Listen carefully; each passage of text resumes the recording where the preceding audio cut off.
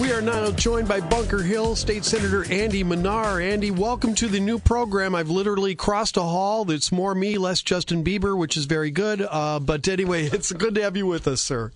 Thanks for having me. You bet. Andy, let's start off with this. What is your take so far on how the governor has handled this crisis?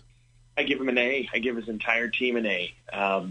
They've faced circumstances every hour of every day since this started weeks ago, from making sure that testing is done across the state, despite challenges with that, starting with the CDC, to procuring PPE and flights through FedEx from China to the state to bring back much-needed equipment for first-line staff and first responders.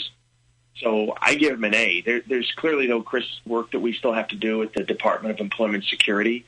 That's not because of a lack of work. It's just the volume that the state is facing in terms of applications for unemployment. But overall, I think Governor Pritzker and his team have handled the response very well. But, Senator, a lot of your Republican colleagues are saying they've been left out of this. The legislature's been left out of it. The governor is basically on his own making decisions that are dramatically impacting the entire state, its economy, its future. Should lawmakers be more involved in some of these decisions?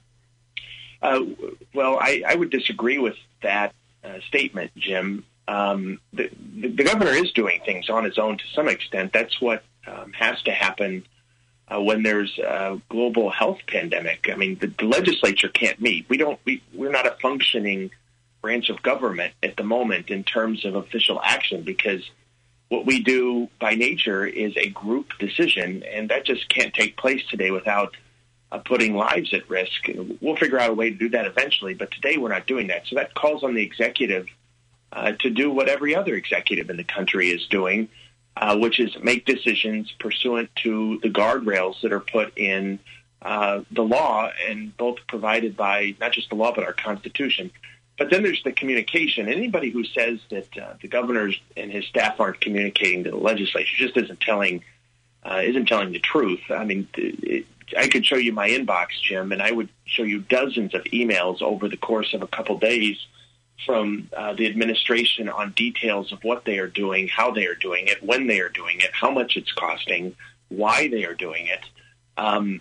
That's in addition to conference call after conference call after conference call to talk about every aspect of the state's response. So I think we're venturing into politics here. I think that's unproductive, frankly, and I think we should just focus on the response. The more we do that, the better off we're all going to be. State Senator Andy Manar is with us on the WMAY morning news feed at 7:16 on News Talk 94.7 and 970 WMAY. Senator, when the legislature finally does reconvene, what is the first item you'd like to see them tackle? Budget.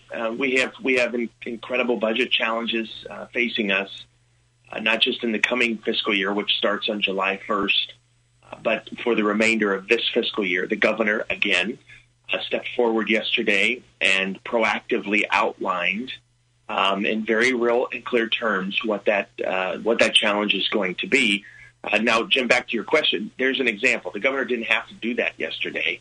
In the middle of this pandemic, he could have kicked that football down the field and waited to do what he did yesterday. But he's being transparent about the budget challenges. So when we convene session, I think there will be a narrow window for us to take up a small set of issues, and those issues should be focused on the state's finances and the state's fiscal health, as well as whatever response is needed through legislation to the pandemic. Senator, what do you think has to happen to avoid financial disaster? We have to continue to be disciplined. Keep in mind, Chris, that we're operating off of a budget this fiscal year that was a bipartisan success.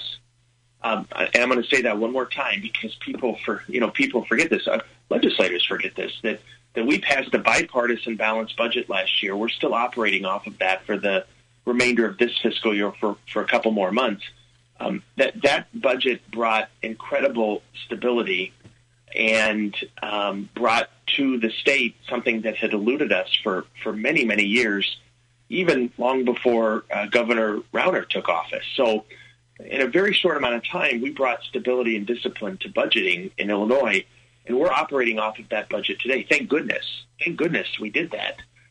We should remember that bipartisan success, and we should build off of it. And if we do that, I think we're going to be able to solve challenges. Now, that's not going to make decision-making any easier. Don't get me wrong. We face an enormous amount of challenges that are of a nature that I don't think we've ever faced, frankly, in the state. But it's going to take time. It's going to take patience. And it's going to, most of all, take people working together. Senator, bipartisan cooperation is a lot easier when you have low unemployment, a lot of revenue coming in. As you noted, a lot of tough choices are facing us here. Any idea where we start cutting to make up a multi-billion-dollar hole in the revenues we've been expecting?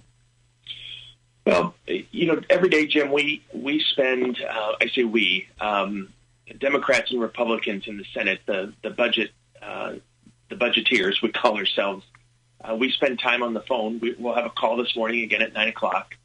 And every day we sift through a piece of the budget for two reasons. Number one, to identify potential reductions, like you just mentioned.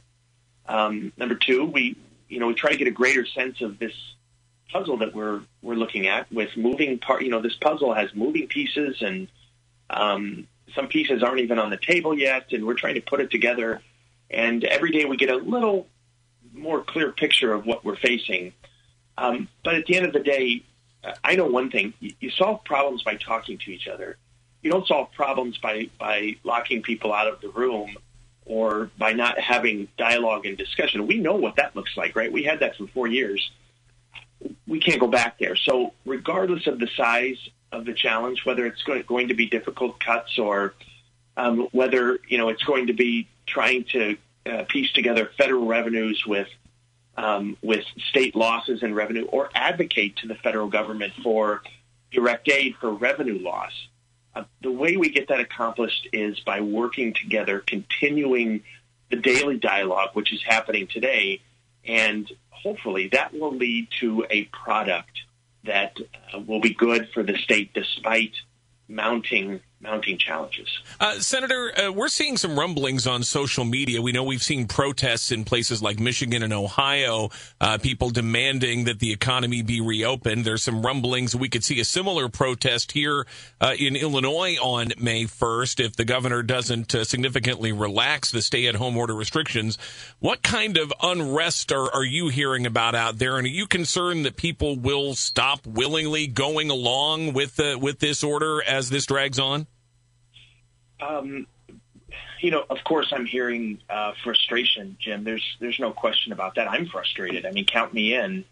But we have to rely on public health experts and scientists and epidemiologists to tell us when it's appropriate to begin to reopen the economy so that we don't put ourselves in a worse position, not just with our collective public health, but we were just talking about the state budget. We face an enormous amount of challenges with the state's fiscal condition in the coming months and even years. If we do this too quickly, that's going to be compounded. And, I was thinking this morning, I would like nothing more than to have been able to go to the Capitol this morning and go through my normal routine and stop by Cafe Moxo and have a bowl of oatmeal and a cup of coffee and be able to talk to people that I haven't talked to now in weeks and weeks. I miss doing that. I miss it incredibly. I miss everything about the job that I've been given by the voters, the 48th Senate District, which is an incredible privilege. I miss doing regular things, but we can't reopen the economy if it's too soon. I think there's some things that we can do in the very near future, according to what I'm reading and what people are telling me, that know these things. But we have to be very careful. If we do this too soon, Jim, it's going to make the situation worse, which is going to prolong the agony and the discomfort that we're all feeling today. And finally, Senator, what do you think is going to happen with the Illinois State Fair? That's a good question. That question has popped up a couple of times this week to me, that people have asked, not just because of its importance to the state, but because of its importance to the district that I represent. I think it's an open question today, and I would go back to my previous answer to Jim's question, Chris, and that is we should ask, we should make an assessment at the appropriate time and ask public health professionals what the best route is for the state fair, which of course is in August. But in between now and then, I coach Little League Baseball, and I had to tell my 10-year-old son he lives for this. And the boys that I coach live for this every year, and it's unlikely that we're going to have a season this year, at least a full season. And it brought my 10-year-old son to tears. So in between now and the state fair, there's a whole lot of things that happen over the summer, and I think in the very near future we're going to get some direction from both the Department of Public Health and the CDC on how these things will be handled. All right, very good. Senator Andy Manar, thank you so much for your time. We really appreciate it. And again, if there's anything you need from us, just give us a call, okay?